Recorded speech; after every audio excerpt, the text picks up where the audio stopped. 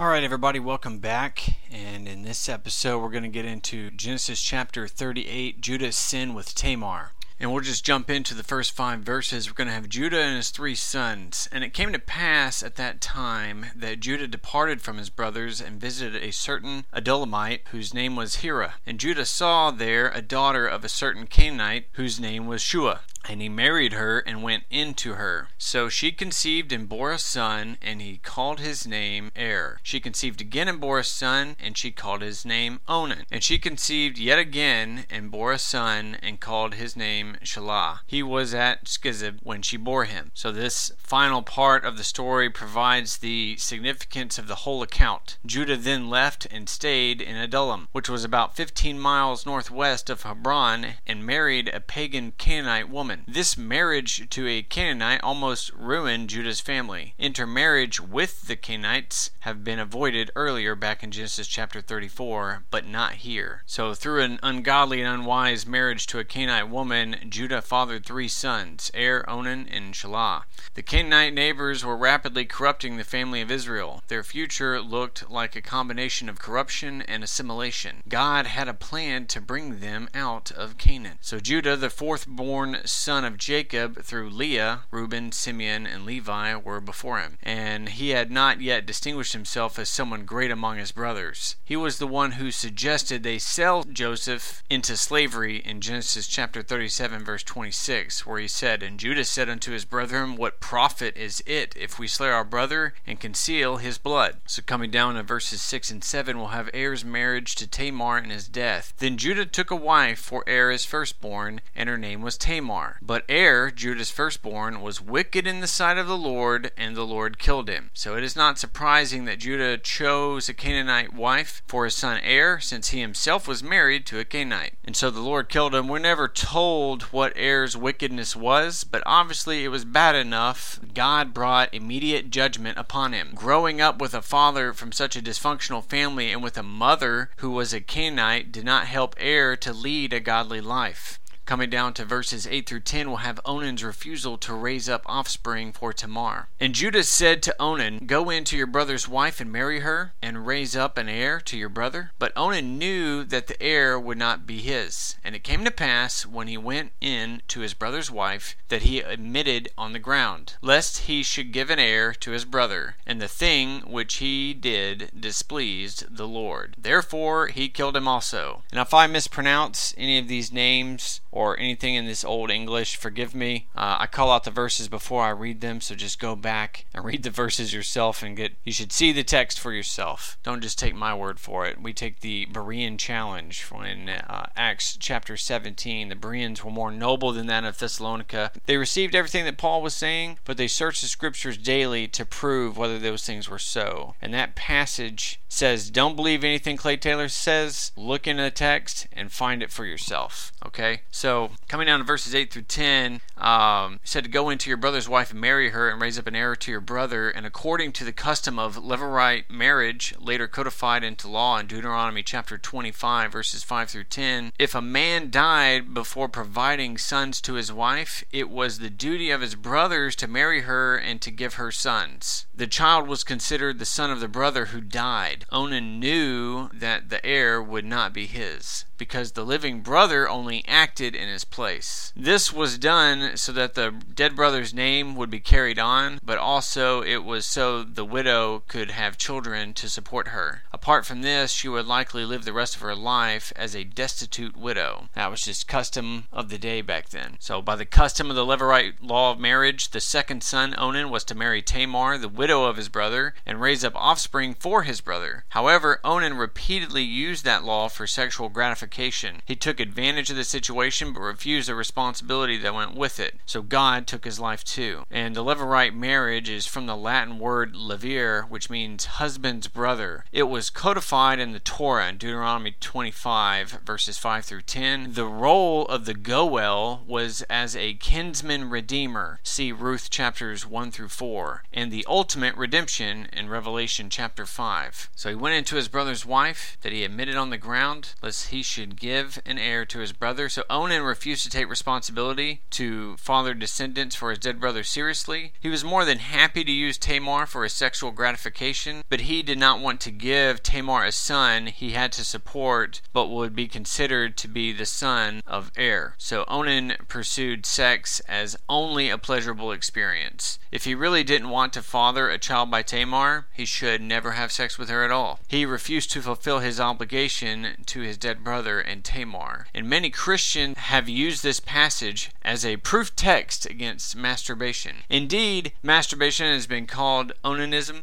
However, this does not seem to be the case here. Whatever Onan did, he was not masturbating. This was not a sin of masturbation, but a sin of refusing to care for his brother's widow by giving her offspring, and the sin of a selfish use of sex. So pretty graphic in those passages. Coming down to verses 11 and 12, then said Judah to Tamar his daughter-in-law, remain a widow at thy father's house till Shelah my son be grown, for he said, lest peradventure he die also, as his brethren did. And Tamar went and dwelt in her father's house, and in process of time the daughter of Sua, Judah's wife, died, and Judah was comforted, and went up unto his sheep shearers to Timnath, he and his friend Hira the Adullamite. So Shelah was not yet grown up, and even later when he was, Judah still refused. Sheep shear season, which occurs in Palestine towards the end of March, was spent in more than usual hilarity, and the wealthiest masters invited their friends, as well as treated their servants to sumptuous entertainments. Accordingly, it is said Judah was accompanied by his friend Hira. So one can understand Judah's hesitancy to give up his last son as a husband to Tamar. God already judged two of her previous husbands. Judah essentially vowed he would not give Shelah as husband to Tamar as custom and righteousness demanded, but he would simply put her off on the issue. So Tamar went and dwelt in her father's house, and this was no place for a young childless widow to be, when there were additional brothers in her husband's family who could fulfill the obligation they owed to their late brother. None of this was the fault of Tamar. All the blame belonged to the sons of Judah. So coming down through 12 through 14, Judah's wife dies, and Tamar realizes Judah will never give his last son to fulfill the obligation to her. And now in the process of time, the daughter of Shua, Judah's wife, died, and Judah was comforted, and he went up to his sheep shearers at Timnah, he and his friend Hira the Adullamite. And it was told Tamar, saying, look, your father-in-law is going up to Timnah to shear his sheep. So she took off her widow's garments, and covered herself with a veil, and wrapped herself, and sat in an open place which was on the way to Timnah. For she saw that Shelah was grown, and she was not given to him as a wife. So Tamar did not want to face what would be a very difficult existence in that culture, or in any culture, life with no husband or children.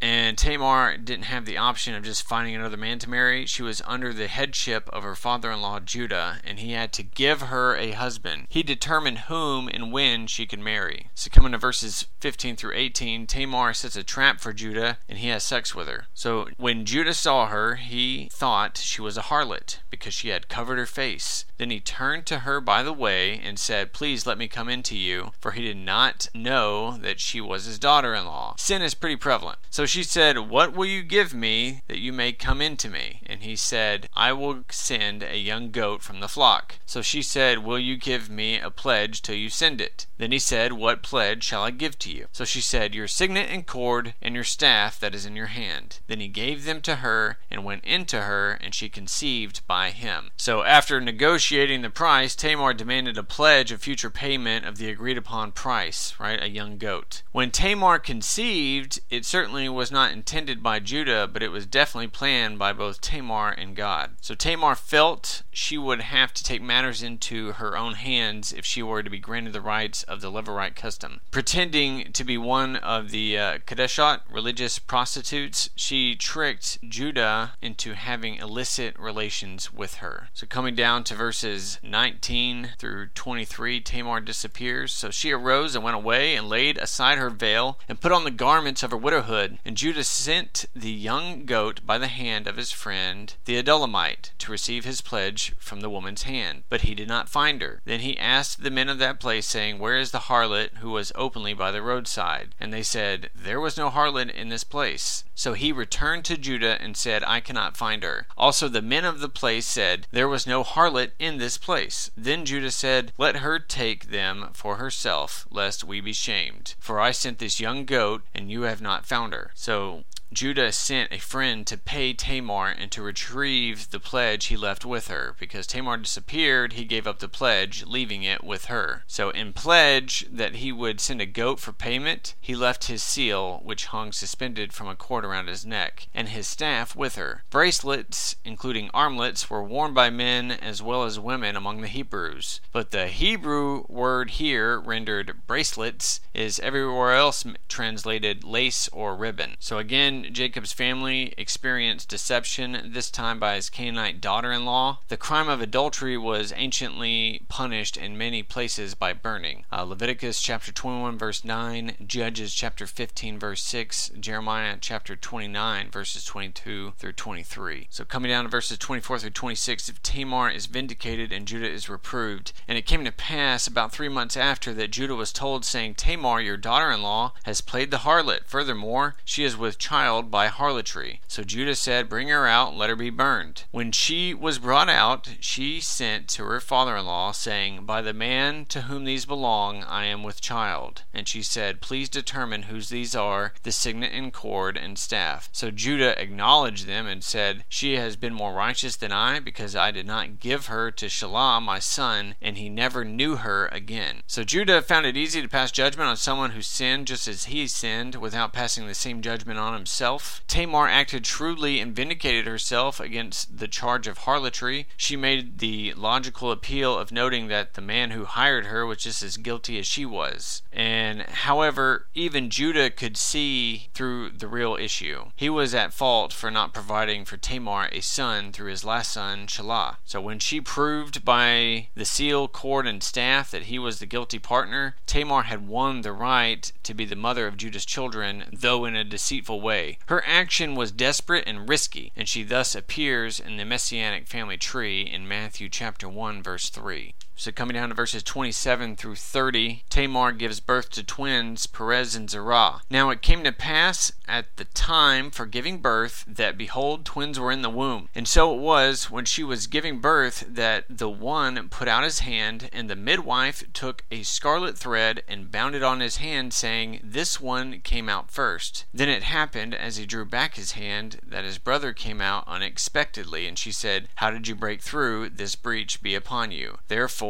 his name was called Perez. Afterward his brother came out, who had the scarlet thread on his hand, and his name was called Zerah. Matthew chapter 1 verse 3 and Luke chapter 3 verse 33 each list Perez as an ancestor of Jesus the Messiah. God took the son of this ungodly situation and put him in the family line of the Messiah, despite the fact that neither Judah nor Tamar were the examples of godliness. This is a glorious example of grace. God chose them despite their works to be in the line of the Messiah and to have their role in God's plan of redemption. This chapter again reminds us of the corruption and often unspiritual character of the family of Israel. And his brother came out with a scarlet thread on his hand. The second-born Zerah had a red thread on his wrist, but the firstborn Perez would be found in the Messianic line. So God gave Tamar twins, and the line of Judah continued because of her. It is as if the oracle concerning Jacob's ruling over his older brother in Genesis 27 verse 29 was being relived in the line of Judah. What was so significant was the connection with Judah's dealing with Joseph in Genesis 37 verses 26 and 28. He and his brothers sold their younger brother into Egypt, thinking they could thwart God's design that the elder brothers would serve the younger Joseph. Yet in Judah's own family, despite his attempts to hinder Tamar's marriage, God's will worked out in a poignant confirmation of the principle that the elder would serve the younger. If you study Genesis chapter 38 in Hebrew, you will find a letter sequence interval of every 49 letters detailing the family tree of King David, in chronological order and written in the days of Moses. Moses was to have written the Torah somewhere estimated around 1500 BC. And so the first one that comes up is Boaz, then Ruth, then Obed, then Yeshai or Jesse, then David. Boaz, Ruth, Obed, Jesse, David. All in 49 letter intervals, and all are in chronological order. And this is what I like to call the fingerprint by the Holy Spirit, that even the very text itself itself defies time. If it was structured any other way, it would ruin chapter 38. So it further validates that genealogy is true. God has ways of speaking to us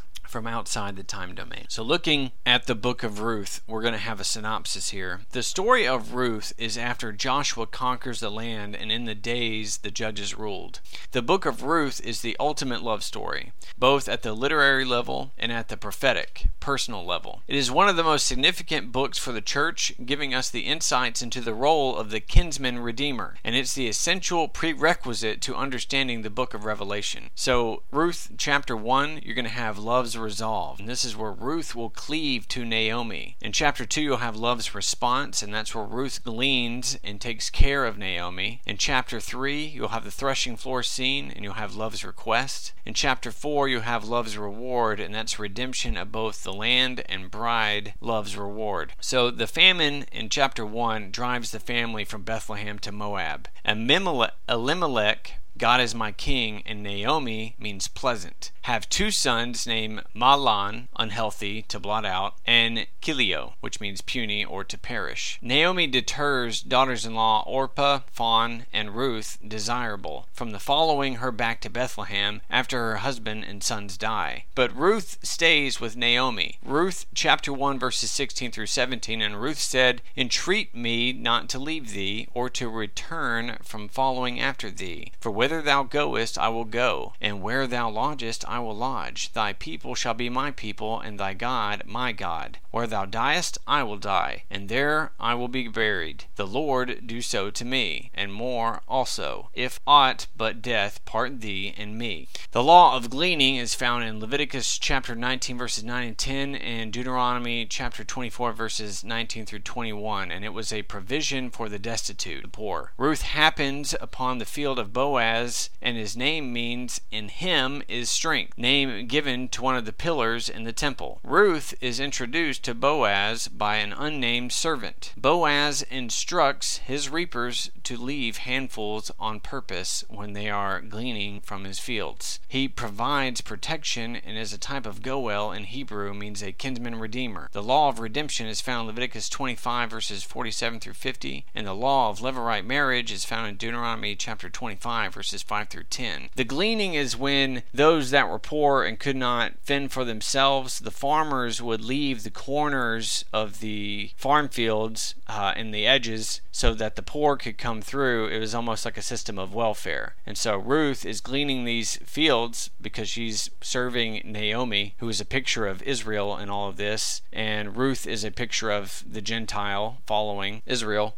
And then Boaz is a type of Jesus Christ. He's the kinsman redeemer. So the threshing floor scene in Ruth chapter 3, Naomi recognizes an opportunity for the redemption of her land and for a new life for Ruth. She instructs Ruth on what to do, and Ruth approaches Boaz. In Ruth chapter 3 verses 8 and 9, "And it came to pass at midnight that the man was afraid and turned himself, and behold, a woman lay at his feet. And he said, Who art thou? And she answered, I am Ruth, thine handmaid. Spread therefore thy skirt over thine handmaid, for thou art a near kinsman." Ruth approaches Boaz to fulfill the role of a Goel, but there is a near kinsman in the way. He gives her 6 measures of barley, which is 6. You work 6 days and rest on the 7th. He will not rest until he makes it work, is what he's saying. And this was a code for Naomi. When Ruth brings back this 6 measures of barley, it is code in the custom to work 6 days and rest on the 7th. So he wouldn't rest until he made it work, that Naomi would get this message, understanding what it meant. So the redemption comes in chapter 4, and Boaz confronts the nearer kinsman, and he is willing to redeem the property, but he is not willing to take Ruth as a bride. He yields his shoe to relieve the obligation. Boaz purchases the land for Naomi, a type of Israel, and he purchases Ruth, a type of the church, as his bride. Notice the nameless servant in the book of Ruth also being a type of the Holy Spirit. The Holy Spirit is always a nameless servant. And so when we get get Christ, we have the Holy Spirit indwell in us. It's the same relationship with the Holy Spirit brings the bride to Christ. So a strange prophecy at the marriage celebration of Boaz and Ruth, there is a prophecy in the wedding toast. May your house be like Pharez in Deuteronomy chapter 23 verse 2. The laws of the land stated that an illegitimate son could not inherit until the 10th generation. Pharez was an illegitimate son of Tamar in Genesis chapter 38. If you study the family line of King David, he is the 10th generation from Pharez. You have Perez, Hezron, Ram, Aminadab, Shashon, Salmon, Boaz, Obed, Jesse, David. So a Goel or kinsman redeemer must be a kinsman to be able to perform. He must be willing and he must assume all the obligations. Boaz means Lord of the harvest, and the kinsman redeemer. He's a type of Jesus Christ. Naomi means Israel. She had to be out of the land in order to bring Ruth into the picture, just like Israel was scattered in the land after the temple fell.